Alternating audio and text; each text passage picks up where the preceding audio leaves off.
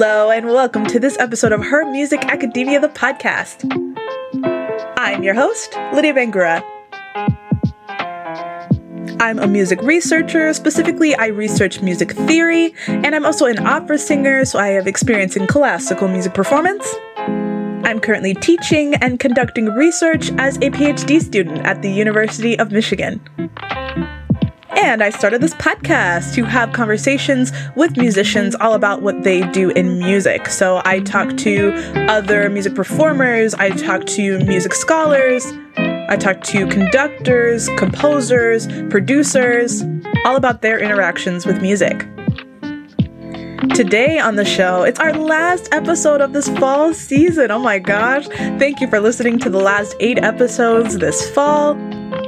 I'm truly so excited. Today's another full circle moment for the podcast. Today on the show, we have mezzo-soprano Ihnen. She's an active performer, does a lot of new music, and works with living composers directly to commission new works. She also has experience in coaching and in music entrepreneurship, truly so many jobs. We talk all about her early experiences in music all the way up to what she's doing now. And we also get into her work on creative placemaking, which is all about examining how communities work and function and how we as artists and musicians influence communities. We really dive into what makes a strong and consistent musical community and what are musicians in particular bringing to literal and abstract spaces. Her work is really fascinating, so if you want to get in touch with her to talk to her more about her work, all the links to her work and to her Instagram are in the show notes. Without further ado, here's our conversation.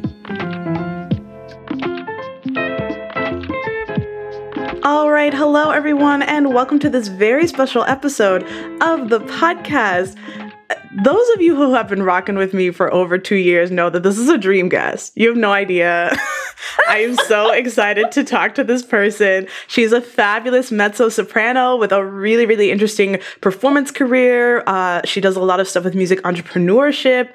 And today she's on the show to talk about creative placemaking. I'm so excited to introduce my guest, Ihnen. Megan, how are you? I'm wonderful. Lydia, thank you so much for having me on the podcast. This is also a dream for me, so thank you. Stop. Oh my gosh.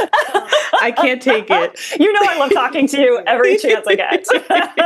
I always start off each episode by talking about how I came to be familiar with the guest's work or how I met the guest. So this is something that I've already talked about on the podcast before because it was a rather formative musical experience for me, which was when you and Alan came to Northern Arizona University, where I got my undergraduate degree. I was there studying voice, and it just happened to be like the cosmos aligned, and it was like the perfect, I saw this concert at the exact right moment for me. So you both came and did this fabulous performance where Alan Tyson? Is that how you pronounce it? Okay. Yeah, just double exactly. checking. Alan Tyson and Megan came to my undergrad and did this fabulous performance. He plays alto sax. Yeah. And like I mentioned, Megan is a mezzo-soprano. And so they gave this performance together, and it was unlike anything that I'd ever seen. And it was just so fascinating to me. And I was in this composition class where we were studying all compositions after like 1950 or 1960s. So mostly new music, modernist music, stuff that had come out in the past like 50 years. And so I was hearing all these sounds for the first time and thinking about composition in a really different way, and like very dangerously close to failing this class because I'm not a composer. Don't get it twisted, y'all. I know I'm a music theorist. I'm not a composer. They are not one and the same. They are not one and the same. It is a no for me. The C was very close. I almost did not pass. I did pass. But, I was experiencing this great class that I really liked with all this new music that I, thought was so interesting. And then your performance happened in the middle of that semester. And it was just a real moment for me. And I just so enjoyed your performance. Yes, I so enjoyed your performance and your voice. So thank you so much for coming. And I think I got to speak with you briefly after, and then Fangirl emailed you, and then, yeah. And then we've been friends ever since. That's true. That's true. And then amazing. Yes. And then I got to see you again this past year when I came to New Orleans for the first time, which was fantastic. So thank you so much for hanging out with me there. That was such a fun. I was there for the SMT, AMS, SEM craziness annual meeting, and it was so much fun. So it was great to meet you in person there as well. Yay. I love it. Every time we get the chance to meet up, whether virtually or in person, it just makes my heart glow. So thank you so much for sharing that story. Also, I do remember talking to you after that concert. Listeners. Because you brought up in that show, Alan and I, as part of MIATP, do these touring shows. So we do like a set, the kind of repertoire and stuff like that, and tour it around. And as part of that show, I was singing Cage aria as one of the pieces. And I remember you coming up and talking to me afterwards, and you're like, we talked about this in class and I want to talk to you about these things. And I was like, I'm so glad you're talking about this in class. And also that you were excited about it. And like, I just remember that you were opened to all of these kinds of different musical expressions through that class, and not like, oh, this is clearly for other people. This is not for me. You know, you were just really excited about it. It just kind of lit you up in a way. And then when we got to talk about it, it felt like very personal and fun to think about all of the ways that, you know, new music can be personal and expressive and all of that kind of stuff. Yes. Okay. See, now I have so much to say just about that concert. I should just do a whole episode recounting that concert and all of my fond memories. No, that's such a great point. Again, this concert came at the perfect time for me because we had just talked about that aria and I thought it was so fascinating. And I was like, wow, I would love to sing something like this. So then to see you actually do it live, where, you know, previously I'd only heard recordings, and I was so fascinated by the idea that it would be different every time that you perform it. Even the same singer, right? Like couldn't do it the same any one time. And so I just think that piece is so interesting and fascinating. Do you have a recording of it? I do have a recording. The like studio recording version hasn't been released quite yet. So stay tuned. But there is, I think there's at least one recording of me doing it on like live on YouTube. Okay. Which, can I share this really funny story with you? Is that, speaking of, I got a message on Facebook from like a babysitter that I had like when I was a child, who was like, Megan, is this you in this podcast? And I was like, what? And it was like, you know, at first you're like, wait, is this a spam message? Like, but also I listened to it, and it was about John Cage and silence and listening to music differently. And so this person, I think the podcast might be called like Why Music Matters, something like that. And the person had shared like 3 different clips of people performing Cage aria, one of them being Kathy effing Berberian, and my like random performance from YouTube. And I was like, oh my gosh. so this like friend of mine from like childhood who watched me when I was young reached out to me and was like, I heard you on this podcast singing this piece. And it's so funny. It's like, that piece has like accompanied me through all of these really just fascinating situations as an artist, because there's that, and it kind of like provides these connections. And then over the pandemic, like Houston Grand Opera reached out to me and they're like, Megan, we know that you like performing this piece. Would you perform this as part of a live stream, as well as like Cage 433 as a live stream that we're doing on Silence? And I was like, yes.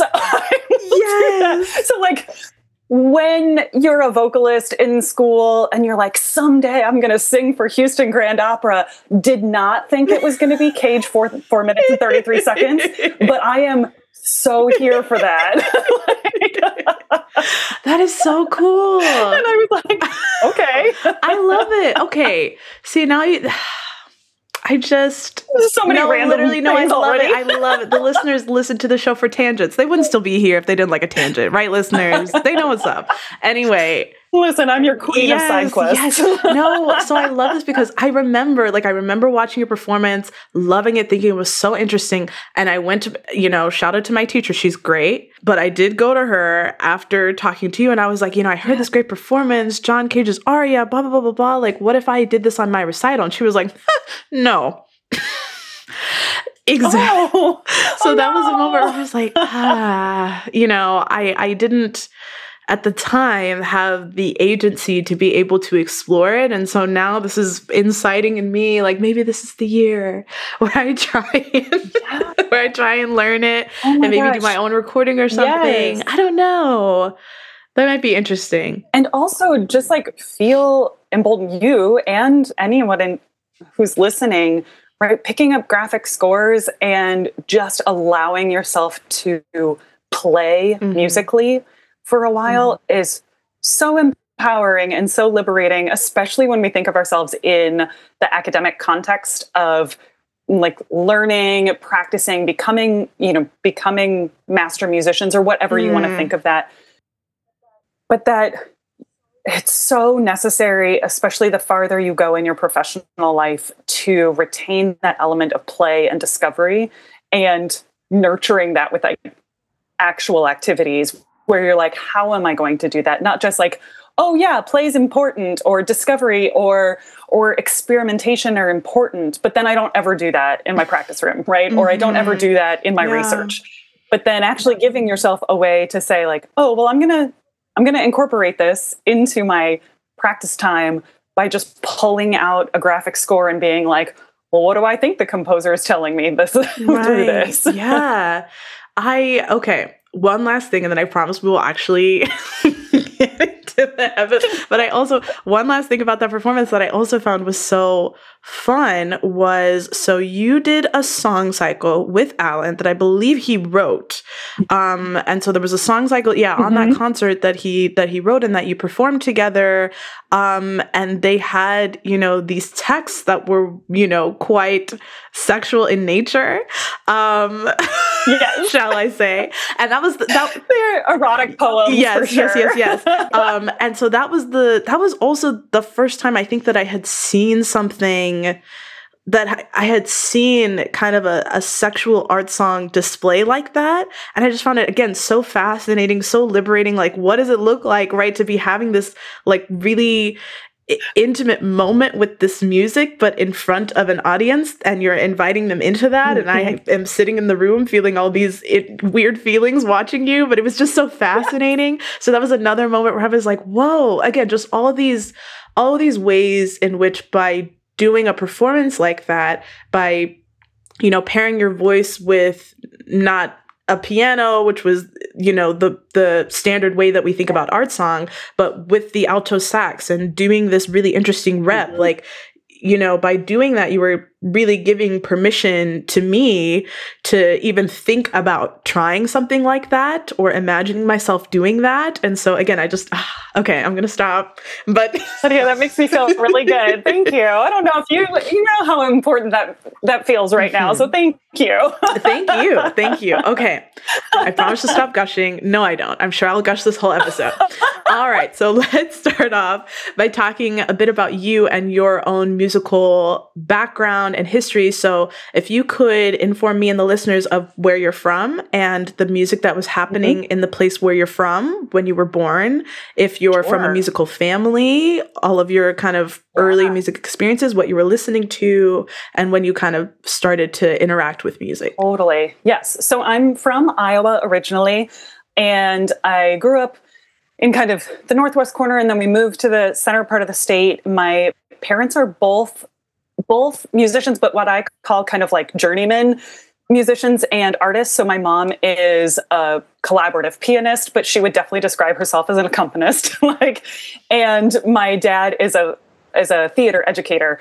And so both of them were just immersed in that. And so I grew up around, the theater side and musical theater from all of my dad's work. And then my mom also being the accompanist for 7 choirs at my high school, and she now works at Drake University, and so she also has all of these. She's there every single day playing, and so we definitely have a professional musical household, but also not in that same way that that they would have ever considered doing this on a more visible stage than that, right? And so that also meant that, when I wanted to go into music, when I decided to do my undergrad I went to Augustana. It's university now, but it was Augustana College in Sioux Falls, South Dakota.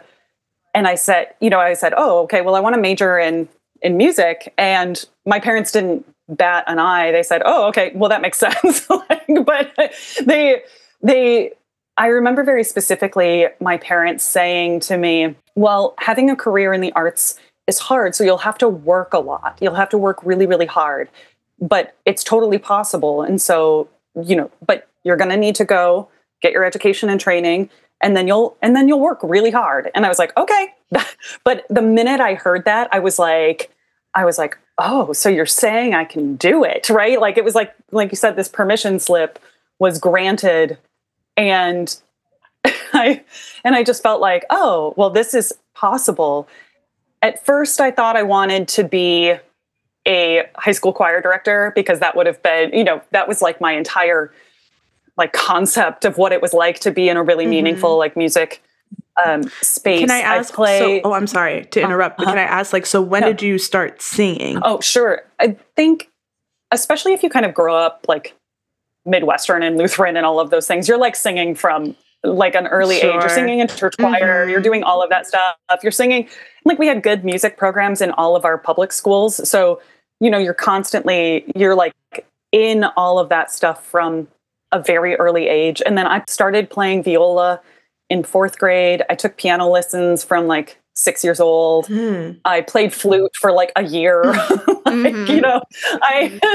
So I had this experience, and I still play my viola, but I played viola all the way through college.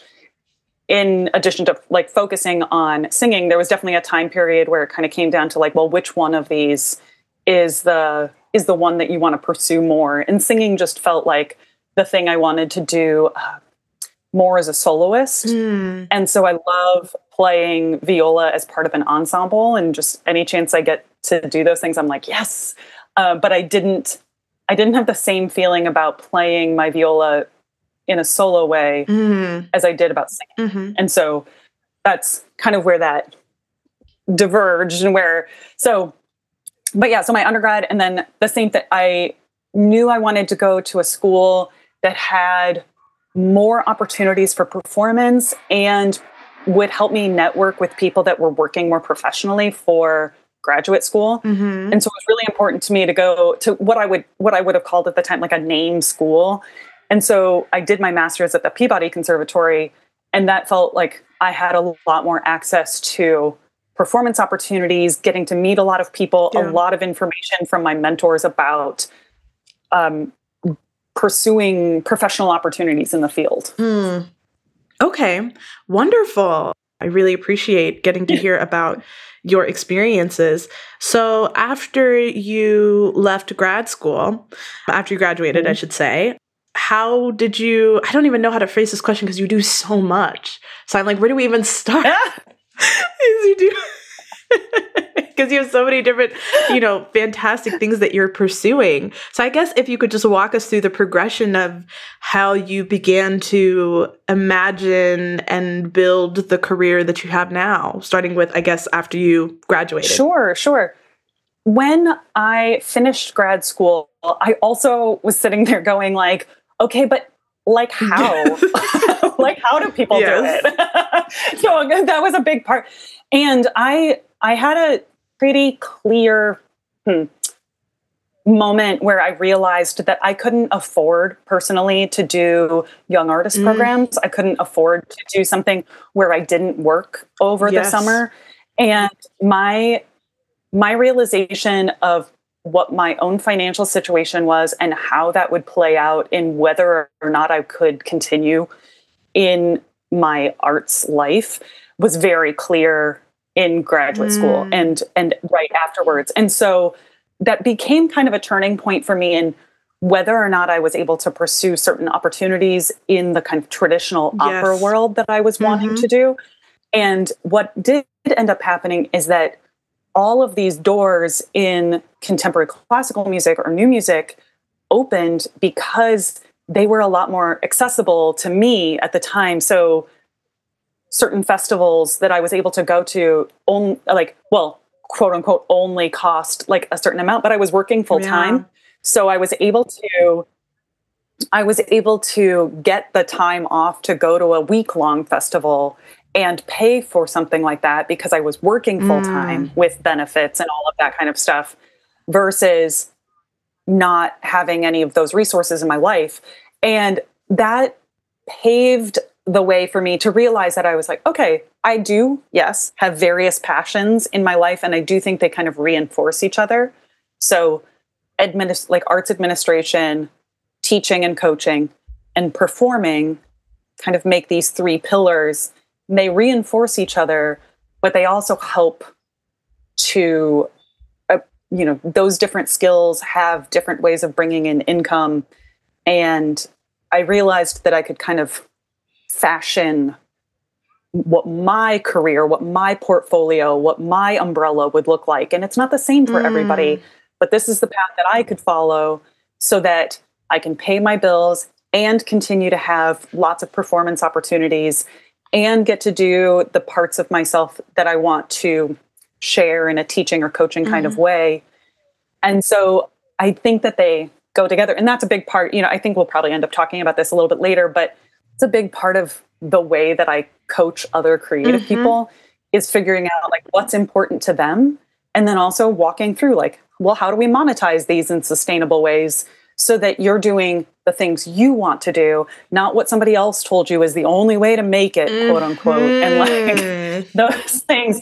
And really just, I worked 40-hour work week day jobs that didn't have anything to do with music. Those were, and I didn't spend a lot of time feeling like regret about having to do that. I was like, no, this is the part of my life that like pays my bills and makes sure that I have sources of income that I can also spend on the things that I want to do right now and get better at and like that kind of stuff. So I don't know if that explains exactly that. It's just more that after I finished grad school, I also had this moment of like, yeah, but how the heck do people make this happen? Because you don't just leave grad school or finish grad school and then suddenly, every door in the musical world is open and they're giving you tens of thousands of dollars to like support your life. Like that's just not how it goes. And so I was like, okay, well, how am I going to build this? What am I going to do to like live a fulfilling and meaningful life in the arts? And so these are the paths that I followed. And that is also to say that in each one of those, there are ends to those chapters where that particular solution or that particular collection of puzzle pieces doesn't make sense anymore. And you have to go, okay, well, now it's time for me to leave these full-time jobs and focus on this thing instead. Or the time when I left my higher ed teaching jobs because they didn't work anymore with the performance schedule that I had. And I couldn't make those two things fit or align anymore. And so I was like, okay, I hear it. I see the writing on the wall. I'm going to have to close this chapter on these things and find whatever comes next. Yeah. Thank you for sharing. I mean, it's amazing to hear that you have this sense of fluidity or flexibility, rather, that this career is supposed to be able to offer us. Except everything that you're saying is so true in terms of when you are, especially at a conservatory or in grad school, there is very much a singular narrative kind of pushed onto you about this is what a career in opera looks like, and this is what you have to do to be successful, and you do these young artist programs and these competitions, and you do the Met competition, and you blah, blah, blah, blah, blah. And what do you do if that doesn't work for you, or if you don't have money? You can't. By the time the listeners are hearing this, I've already done an episode talking about this summer. I did do my first young artist program. It was in Lucca, Italy, and it was fantastic. Ooh. I have some critiques. Listeners, go back and listen to my summer in review episode. It wasn't all roses and sunshine, but it was a worthwhile experience. And I will say, Michigan funded the entire thing. I could not have gone. That's great. I could not have gone if I was not attending a university with so much excess wealth and access to resources as Michigan has. So Yep. You know, that was a real moment for me where I was like, okay, well, I'm here and I can take advantage of this. But previous to this point, you know, there were so many younger people in that program that were like 18, 19, 20. And they're like, yeah, of course, my parents just pay for me to go because that's what parents do, right? And it's like, yeah, sometimes. Right? Like, and like, you know, my parents would have loved to if they could have, but that was just not the way that our like financial picture looked. And so they were like, well, we're supporting you, but here we'll help you brainstorm all the ways you can figure out how to get there. Really, there are so many like elitist and economic barriers to all of classical music in general. And that's something that we don't really talk about when we're currently having so many conversations about DEI in classical music and what that looks like and getting more diverse voices and perspectives on stage, more women, more people of color. But we don't really talk about economic diversity, right? Like, well, I think we absolutely should be. I think sometimes it gets buried in the conversation because as you well know, that intersectional identities experience a lot of issues when it comes to economic diversity. Yes. And so, and literally everyone is experiencing this. So I think especially in the arts, there are so many situations in which we're aware, like a lot of people are aware, people that are running festivals, people that are running schools, they are aware of that hurdle, that burden. And yet that's the business model, is education and training. Yep. And so they're working on finding ways to alleviate that burden from the people that are in the most precarious financial situations in our field. And sometimes people aren't. Like, that's the other thing, is that I see a lot of people that are doing work to make that so much more accessible and so much more available to people. But I also see people that are just very willing to like pull the wool over their own eyes and be like, well, they'll figure out the money. They'll figure, if they care about being in the arts, they'll figure it out. And you're like, okay, cool. Like, thanks. Yeah.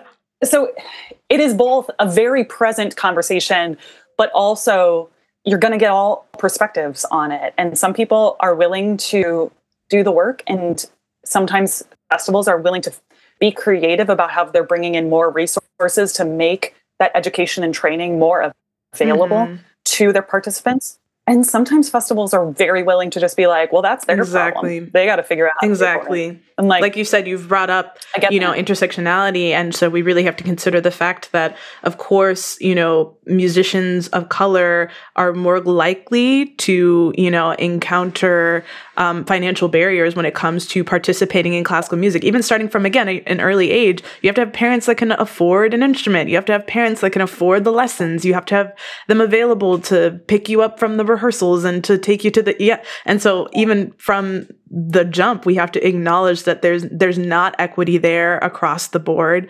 But yeah, I think wealth disparities are just not something that comes up in conversations around diversity, because the conversation tends to center around race and gender and sexuality. Yeah, something that we definitely can consider more. Yes, absolutely. So always here to have that conversation and also talk about the ways that I think what I'm really trying to say is I am absolutely someone that does not just go like, oh, well, that's too bad. And like, because I know that experience, and I'm like, well, I don't want only certain people who can afford it to be able to have a life in the arts. And I think I think that we all deserve to have a life in the arts in whatever form that means for us.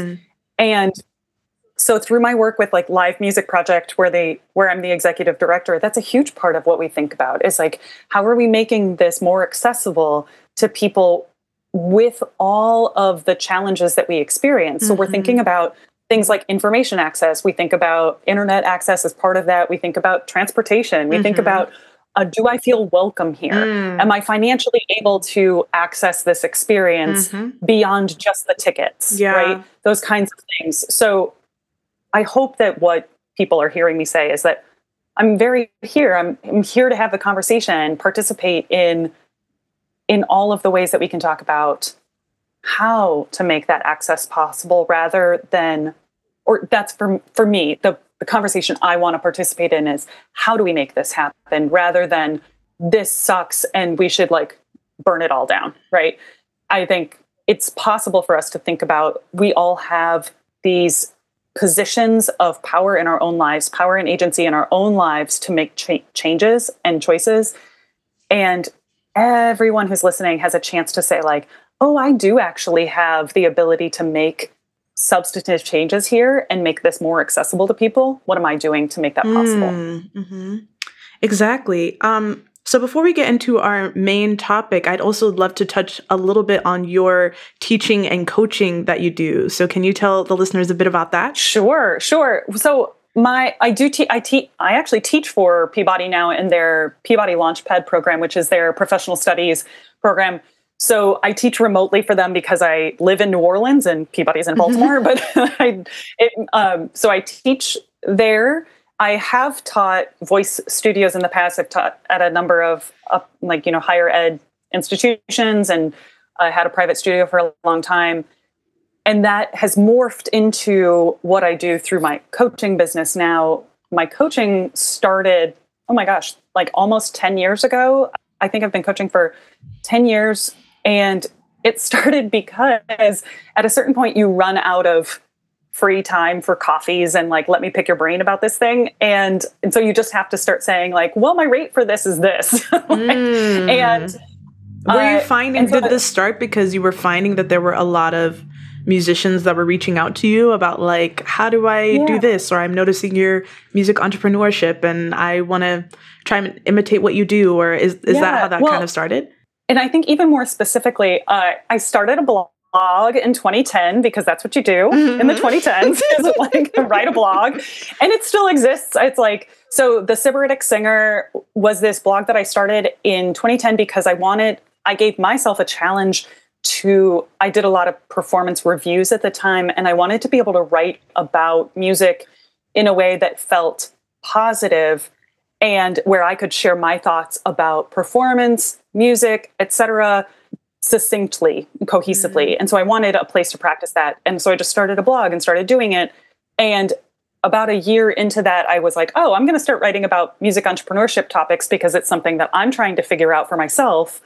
And I started this whole series called 29 Days to Diva, and these little like micro actions where we really just like break things down and say like, what's something manageable that I can do to make it feel like I'm moving my career forward, so that it's not like, oh, well, if I had thousands of dollars or if I had unlimited time, then I could have a career in the arts. No, I want to feel like I'm able to do something right now that's helping me feel prepared, that's helping me feel like I understand my music business or my professionally creative life, as I like to call it. So I started writing about those things.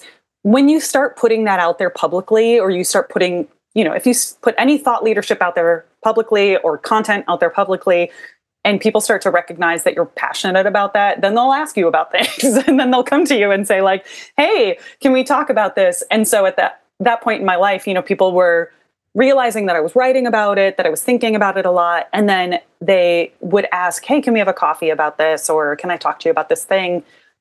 And at that point, that's why I was like, oh, well, I would love to do that, but I need to start charging for my time because I wish I had free time to do this, but I don't. So Okay.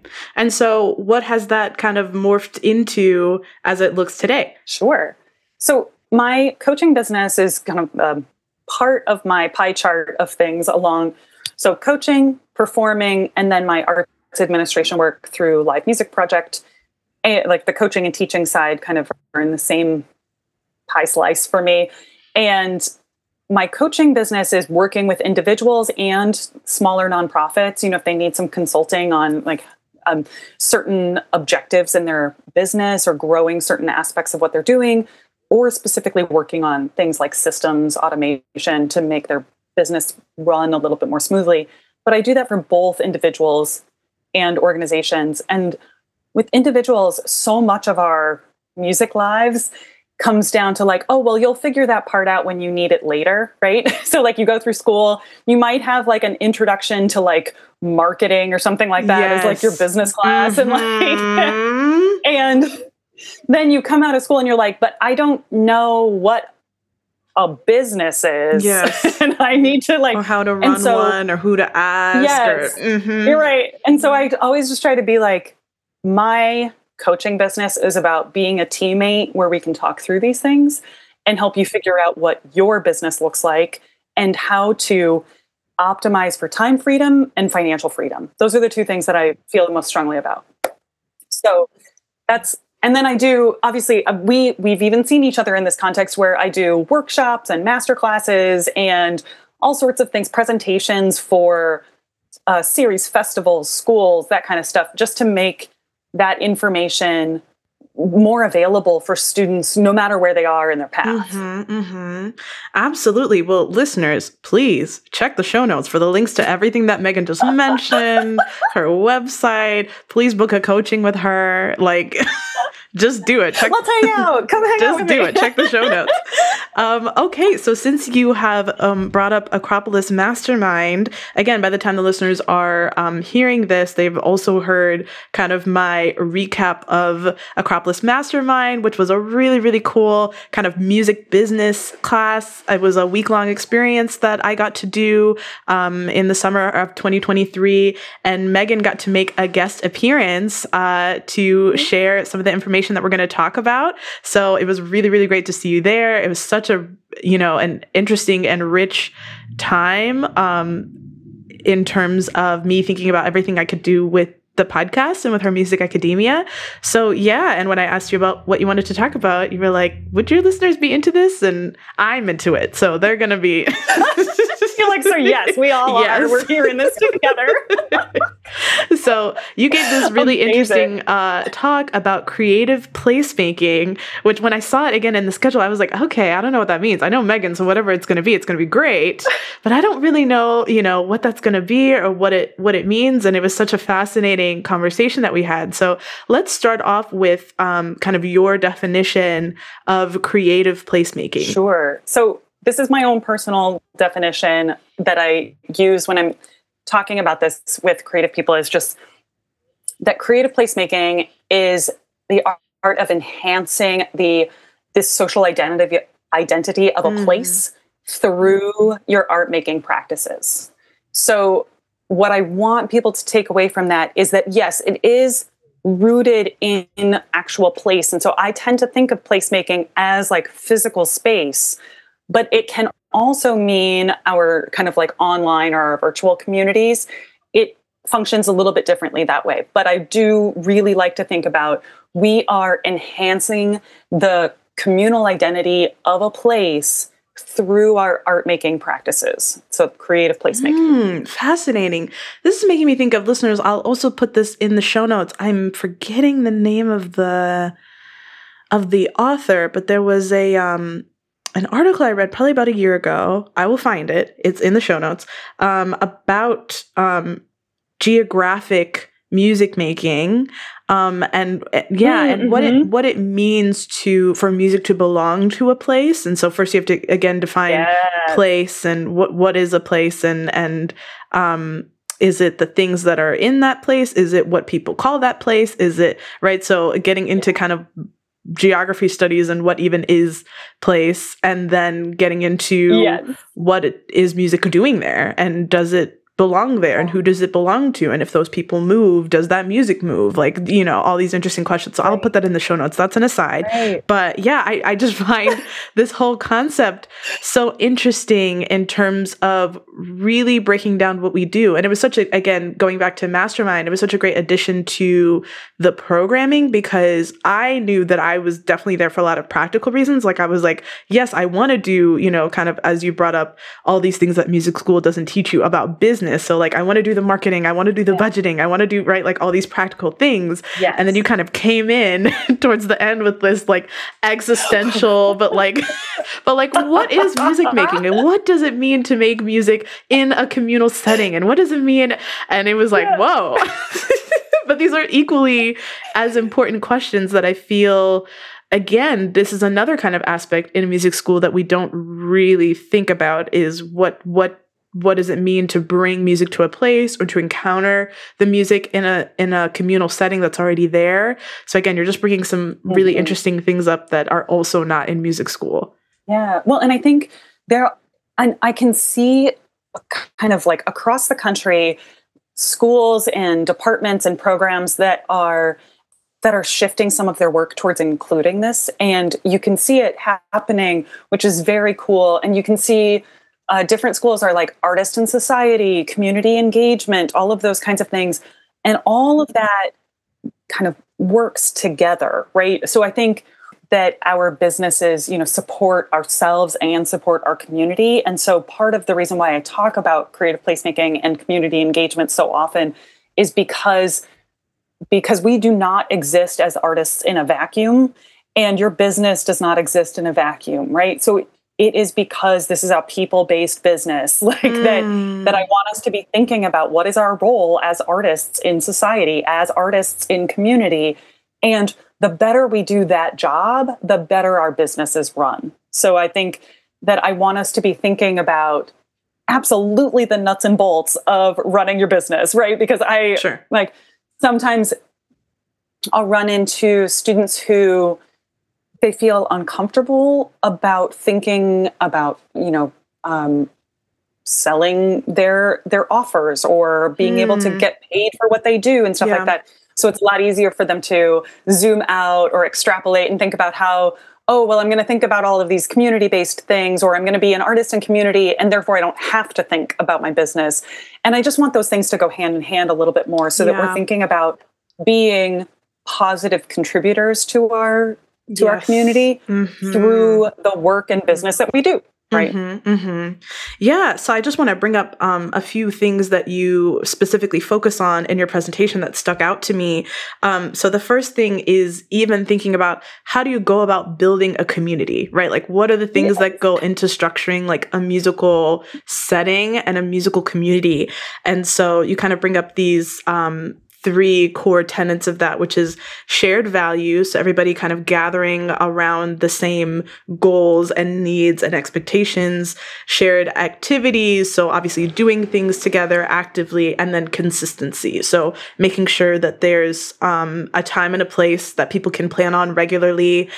This brought to mind also so many things that are coming to mind that I don't remember any of the authors of. So listeners, check the show notes. I'll find it. But this whole concept of third spaces, and that has totally. Kind of, yes. Okay. So you're familiar with this concept. Absolutely. Okay. Yes. So for the listeners, places are incredibly important. Yes. So for the listeners, again, this third spaces is kind of the idea. Again, forgive me, author. I will find it. Links in the show notes. But this idea that we have kind of two main spaces. We have work, and then we have home. If you're a student, then it's school and home or whatever. And then you have kind of a third space or multiple third spaces, places where you regularly go, where other people regularly go. So you encounter the same people over and over. You have spontaneous opportunities to meet new people and to actually learn names and make connections and remember people's faces. And I think, especially since the onset of the pandemic, we've kind of been seeing the loss of some of those spaces in terms of accessibility, in terms of inflation, like, again, how accessible they are financially for people, especially young people, right, who don't have jobs or money to be able to, meet other young people outside of their school or their home community. So just thinking through how do we make musical spaces and build musical communities around these shared activities and these shared goals and needs, and the sharing of goals and needs, and then also make it something that people regularly commit to going to, which is also difficult to get people to commit to. Also, Lydia, I never get to do this where someone from the workshop is responding to this, and you're doing such a beautiful job of synthesizing this information, and I'm nothing if not a student. Yes, honey. So I'm feeling so delighted as a mentor in this situation. Well, that part really stuck out to me because, I again, it wasn't what I was going into the workshop thinking that I needed, but it's so important for me in relation to this podcast because, you know, I'm going into my third year of making this show, and it's a thing that I love to do. I'm so happy to be connected to all the listeners. I love when the listeners send me emails. I love when they, you know, are active in giving me suggestions for things that I could talk about. Or again, it's happened multiple times on the show that someone has sent me an email saying, I really like the show. You know, I'm a professor here and I just think that your work is really interesting. And I ask, oh, tell me more about what you do. Do you want to be on the show? Come on the show. Yeah. And then we get them on the show. So I love that this is hopefully an online musical community that I'm building here, where the listeners actively get to engage with guests that they hopefully think are interesting. I get to engage and expand my own network and ask so many questions from, you know, about some things that I find really interesting or some things that I know nothing about. And by the end of our conversation, I'm fascinated by it. And like, these are really important things for me to think about as somebody who does have the goal of creating an online musical community. Then I have to really, you know, take these questions seriously. So that was just something that really popped out to me. Yes. Well, that's exactly what I'm hoping, is that just having these kind of sound bites where we think about what are my shared values with the people that I'm sharing the space with. What are our shared activities? And then what is the consistency element of this that means that it doesn't just happen once and then disappear? You know, we have to reinforce these bonds with each other through our shared values and our shared activities. Absolutely. So another thing that I want to pick your brain about is, you know, this has come up a few times, like this season. We're in the middle of like a fall season recording kind of era. And something that's come up on a few other episodes is kind of the sentiment of wanting to bring classical music into certain communities, right? That perhaps don't place high. I know I'm trying to be diplomatic. You can tell I'm already getting mad, but I think you know, the whole business of some people who are really determined that, you know, classical music, you know, doesn't have you know, we're not selling out stadiums like Beyonce. And why is that? Why is it that younger people aren't interested in classical music? Or why is it that, you know, communities of color are without classical music, devoid of classical music? And so how do we, you know, make classical music matter to these communities? And how do we, you know, enrich these communities with classical music? Now, I have a lot of thoughts about this. Let me ask you first. So. Let's start with you before I start yelling. About the sentiment in terms of, you know, again, these are community-based questions that people are asking. Like, they're coming from a good place of wanting to share classical music with more people and feeling like the problem is accessibility. And in a lot of ways it is. But let me not ask like a leading question, like, but why is that wrong? It's not wrong, but it's complicated is what I would say. And I would love to, know your thoughts on that sentiment. That the first thing is that we're going to check within ourselves and say, why do I believe that XYZ community is quote unquote without classical music? Yes. Right? Why do I think that they're without the arts in some format? And I'm going to check within myself if that just means that maybe I'm not really a part of that community enough to understand what arts and cultural activities are really meaningful to that community.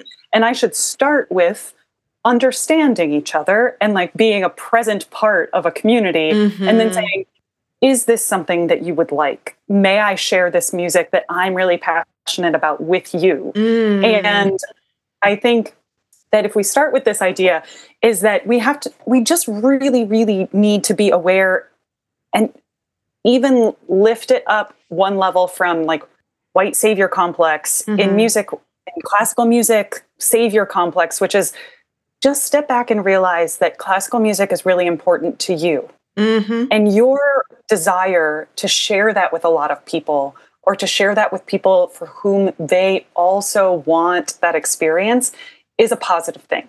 Now, how do we go about doing that in a way that's healthy and supportive of all types of communities and all types of people, right? Is not walking into a situation and saying, you know who needs this? This other person, right? But starting from a sense of like, I really love this. I've experienced so many benefits from both performing and listening to classical music or contemporary classical music, whatever it is for you, early music. And this idea of saying like, I have experienced all of these benefits and I would like to share this with other people who are looking for this. Some of the ways that I know that people don't always get to engage with this very, very often are because of the places in which it gets performed, the ticket prices at which those concerts are held. Like you can think through all of those things and then say, okay, well, is it possible for me to share this love and this passion that I have for this type of music with someone and ask them, would you like to come to this? Can I make it easier for you to engage with this? Would you also like to share your music with me? Can I be a part of your community? We are not the sole arbiters of music and culture in the whole world. Say that. And also, everyone has had traditional music in their culture, in their life, in their heritage, in their background, and that means that we need to be thinking in an open and engaging way. Can we live in this back and forth? It's not my job to like convert you or proselytize you to classical music. It's my job to say, can I share something that I find really meaningful with you? If you're into it, if you want this, like, here you go. And also I'm going to try and break down as many of these like challenges that we experience in the process. So I thought through a bunch of these ways. So I'm making it easier for you to engage with this if you want to. I hope what everybody hears me saying is like this beating of the drum of the if you want to. Yes. Right? This needs to be a constant part of our thinking, which is communities have the right to say no. Like, yes, is the community is the expert. And your audience is the expert of what they want to spend their time listening to. It may not be your thing. And that's okay because there's so many people in the world. And your music is the thing for so many people. And so in our business, in our community, it's our desire to say like, I want to make sure that for anyone for whom this is their thing, knows that it exists. And I'm making it so easy for them to engage with it in their life because I want to share this. And I also want to be listening and receiving from these things that I also want in my life. I know that's kind of like a long-winded answer, but I hope that leads into what you're thinking, Lydia, which is, how are you responding to those same things? Is that we're not going in and telling people like, you need this. This is, or as we say in LMP land in Live Music Project, where we say, we don't feed the audience a culture vitamin. Like, it's not like you have to take this to get better at life. Like, that's not what this is. So I'm curious to hear your thoughts.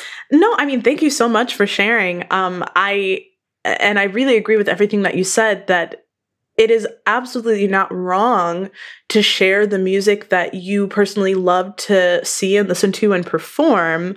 I think when there's an expectation of a certain response, that is when things can kind of go awry. And so I think it's so important to remember that you are welcome to share that music. And then people are also welcome to either, respond in the way that you expect or say no, say, actually, I don't really think that's for me. But that doesn't mean that there aren't other people for which that music, isn't for them. Like it is for somebody. And so, it just, again, a sentiment that's kind of been coming up a lot on this season is kind of the sentiment of classical music being in danger, classical music dying, which I just think is so... Deep breath, Lydia. Deep breath. Because it's been the dominant form of music making for literally most, if not all, of Western music history, for people to now say, because Beyonce sells out stadiums and classical music doesn't at all mean that classical music is in danger of going extinct. It just means that there are other forms of music making and other cultural practices and histories that other people are also really invested in and perhaps more invested in than classical music, and that's okay. And so that it doesn't ever mean that there's going to be, an end of a classical music community. And so I think if we can operate from a place of not necessarily like operating from a place where, oh, we have to save classical music or classical music is in danger, I think we'll have better opportunities of actually sharing what classical music is and can do versus that elitism of, well, people are just supposed to like this because it's Beethoven. You should just care because it's Beethoven. Yeah. Like, why should I care? Who's Beethoven? Like, yes, you know? Yes. Yeah. There's an assumption there because I should know who Bach is and just care. Why? Right? We have to, people choose to care. And if people aren't invested, then that's okay because they have other musical histories and legacies and practices that they are invested in. And again, we shouldn't make assumptions when we go to communities. Like you're saying, it's so important to just go and ask, go and observe, like what's going on in this community? What do y'all need? Like, what does your cultural, you know, what do your cultural practices actually look like? Can I participate in those things? Don't assume that you can. Ask, you know? And so if it's all about this exchange of like, I'm not just coming to like, you know, share this, like, I'm not just coming to, like you said, kind of share the gospel of classical music with you, but I'm actually coming to participate in what's already going on here. That's so much more welcoming to the communities that are already there. And then you can have a much more productive conversation, I think. Yeah, I think you're spot on. I think I always want us to start inside ourselves and say, am I participating in us, them thinking in any particular way? Am I being influenced by the funding landscape to somehow package this story about who needs classical music and who already buys classical music, right? These kinds of like, I want us to check in with all of these limiting beliefs and say like, is this actually true? Is this accurate information? Why might this be happening? Or why do I feel like this is a story that's existing? And am I contributing to this story, or am I contributing to a healthy sense of community identity through my art making practices? Yeah. And I want to, you know, and in New Orleans, I love living in a place that's like, it's a music city, right? And the reason it's a music city is because I can walk anywhere and like hear musicians actively engaged in their practice. And that includes me. That's not separate from me, right? I am part of that because I also contribute to those spaces. And that's what I want to be thinking about is, am I contributing to my community identity through the work that we're doing here by welcoming people into this experience, full well knowing that they're making the choices based on what they want to hear, what they want to engage with. They're saying, yeah, that sounds cool. That sounds supportive of the kind of experience that I want to have. That sounds awesome. I want to join. Or they're saying, you know, that's not really for me right now. That's okay. Like it might be for somebody else and fine. Like, you know, yeah. So yeah. Yes. And I love, you know, this is so, again, interesting for me to think about as someone who did grow up in a very like conservatory culture and who is still a certified diva. You know, I'm a soprano. So, you know, I think I never gave too much thought to why am I doing the music that I'm doing? Like, what about it do I find compelling? And like your point also during your presentation about like artists are supposed to enhance a community, enhance a space. And so instead of kind of being focused on like, oh, I'm just, you know, doing what I do because I like it, which is a good reason to do it, like doing music and performance and the genres that I do because I like them.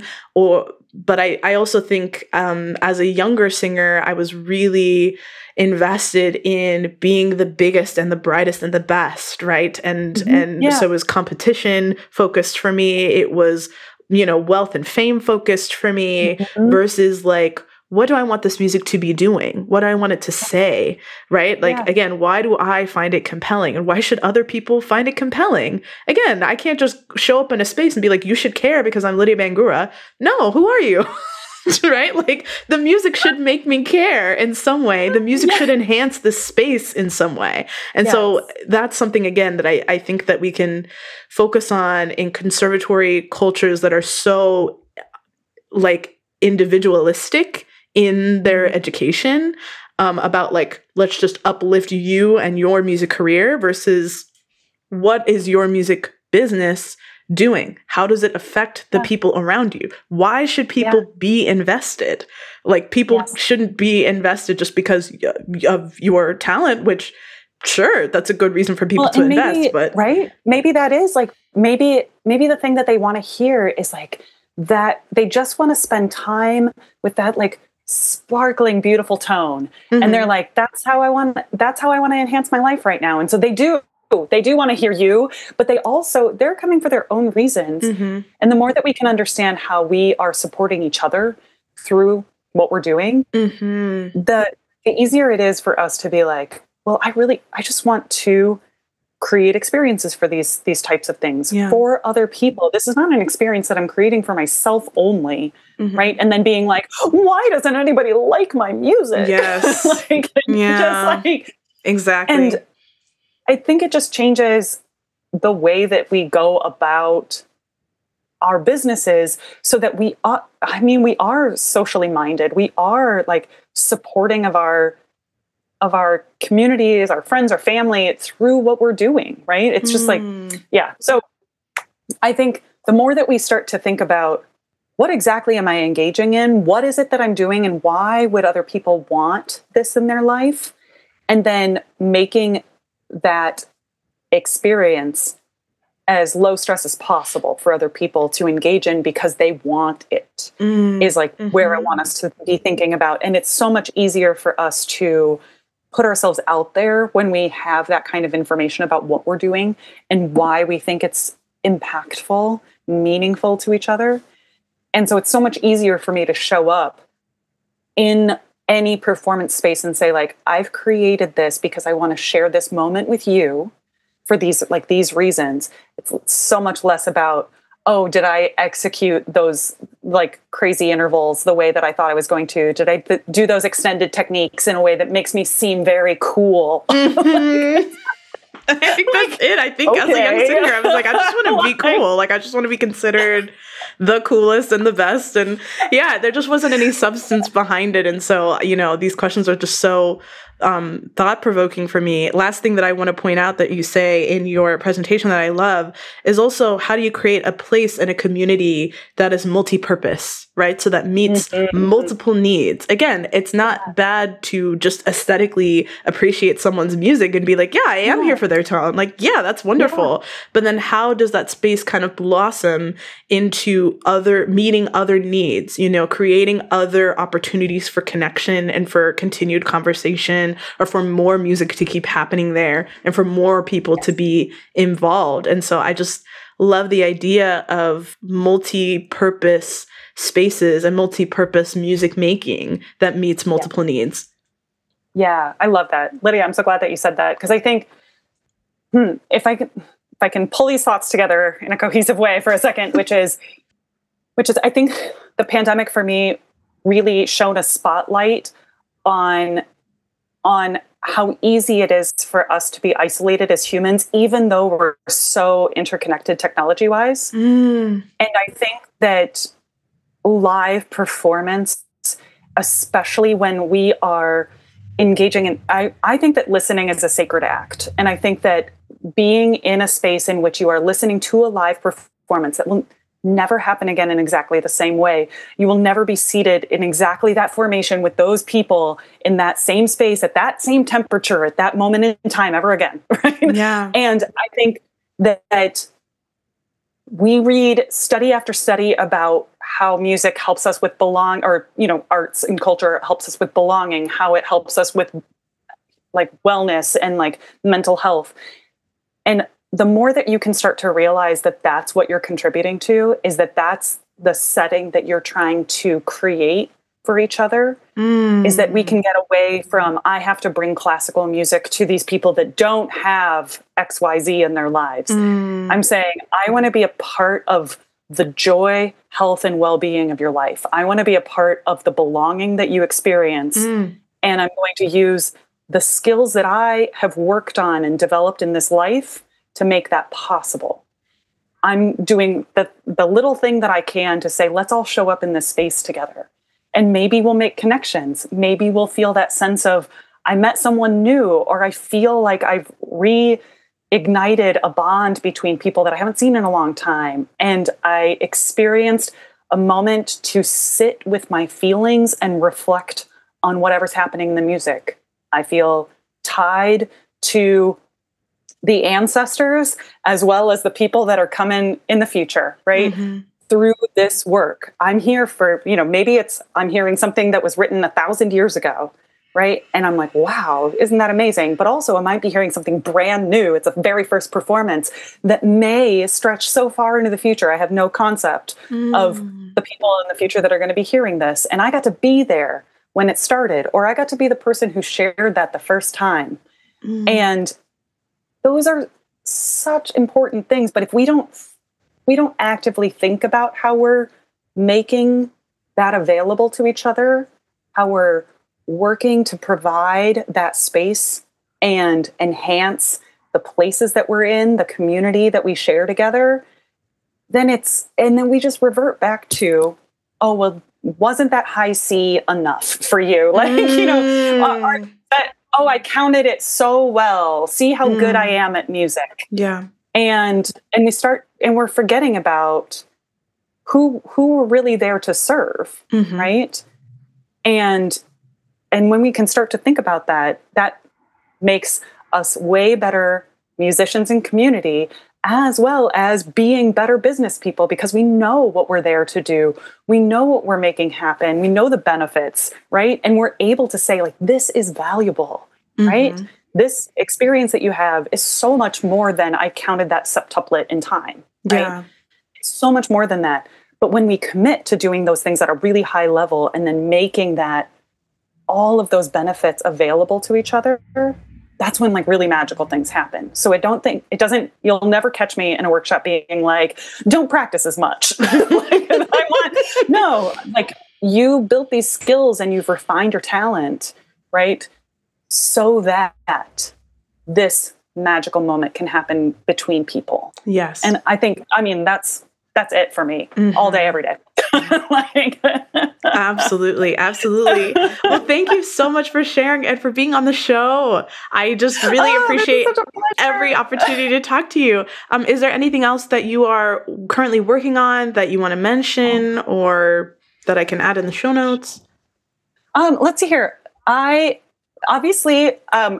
I do want people, since we've talked about a couple of these things, I do want people to know if they sign up for my email list, I do a giveaway for coaching. So if you've ever thought about coaching and you're not entirely sure whether or not this is for you, there's like a $5 coaching that I do like every month or every other month or something like that. So it might be a good way to just see if that might be a resource that's useful in your life. So I think that's the coaching side. And then I just would love it if people listening are want to get involved with more new music, or they want to maybe even just like graphic scores or any of that stuff that we talked about. If you're wanting a new music bestie that like to talk about new music things with, like, just message me. I'm on the interwebs at Mezzo Ihnen, IHNEN, and I love having those kinds of conversations. I want people to feel welcomed into this.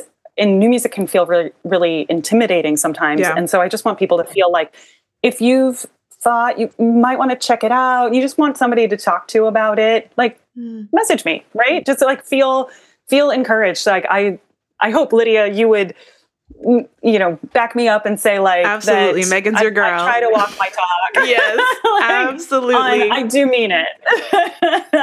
Absolutely. So, thank you, Lydia. This is like such an open-hearted and generous way that you support your community, that you support all of the people that are listening. I am so thrilled that you asked me to be a part of this.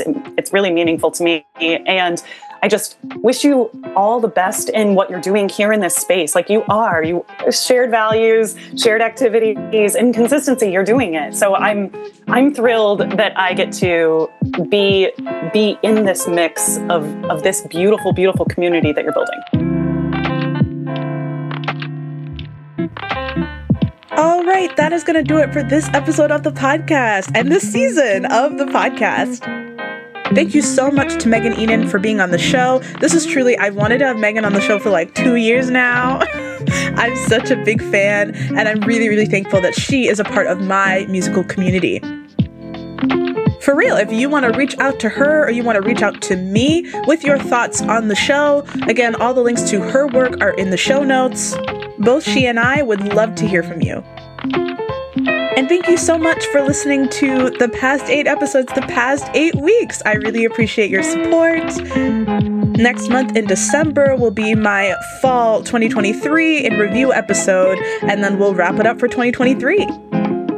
If you have questions or feedback about the show, anything that you heard this season or before this season, and you want to get in touch with me to talk to me about it, if you have a suggestion for what I should talk about on the show, anything I should read, music I should be listening to, or ideas for a guest that you'd like to hear on the show, if you want to be on the show yourself to talk about what you do in music, please send me an email at hermusicacademia@gmail.com.